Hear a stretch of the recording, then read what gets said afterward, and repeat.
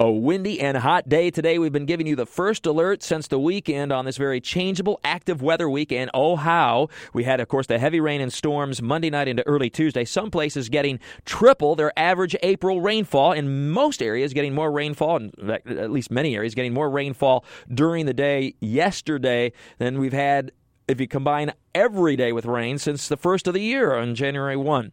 So it's been a soaker. We had more rain overnight with some more lightning in spots. It wasn't as wicked as what we had Monday night and early Tuesday. And now tracking in potential squall line for tonight into early tomorrow morning. Put on top of that some big temperature swings. Today, this afternoon, into the low 90s. That'll be a record high. The record's 89 in Jacksonville. Looks like we'll break that this afternoon. And it could very well be our first official 90-degree day of the season and of the year. Of course, there are some places that have already hit 90 degrees in the last few weeks.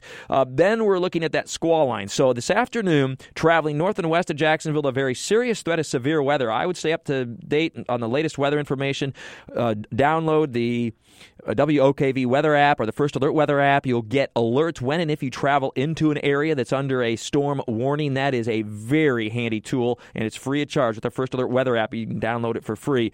But the areas north and west of Jacksonville really looking at what could be a major severe weather outbreak today. And then we get in on at least some of that tonight into early tomorrow morning. The fact that the timing is after midnight helps us a little bit, but this is a very vigorous spring storm system. So by that I mean there's still going to be plenty of instability even in the middle of the night tonight, plenty of wind shear. So we will be concerned about the threat for severe weather. That will include hail, high winds, especially high winds, and an isolated tornado threat. Very heavy rainfall as the storms move through, and plenty of lightning. So it's going to be another long night, and maybe one of those where you wake up, or your kids wake up, or the pets wake up, or all of you wake up. A bumpy night. The good news is it's the last one of those kinds of nights for a while anyway. So we'll keep you up to date. Timing this, it looks like isolated showers or storms this afternoon and evening would be very hit and miss, very random, not lasting very long. Could locally be strong, but I'm more concerned about the middle of the night tonight with the squall line entering areas from about Waycross, Georgia to Lake City around midnight and then rapidly spreading eastward between midnight and 5 or 6 a.m. Should be pretty much gone by sunrise, at least the worst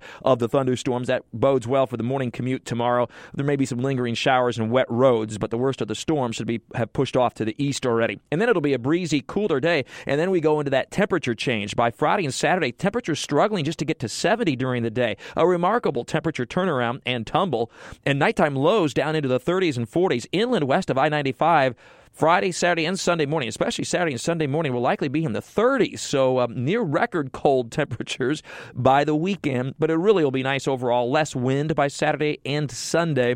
And then we'll continue to see that nicer weather pattern into at least the early part of next week.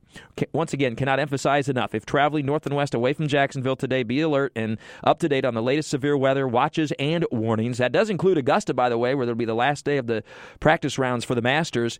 And then locally, we're worried about a severe storm threat tonight into early tomorrow morning. With all your weather all the time, I'm Chief Meteorologist Mike Buresh from the CBS 47 at Fox 30 Action News Jack's First Alert Weather Center for News 104.5 WOKV.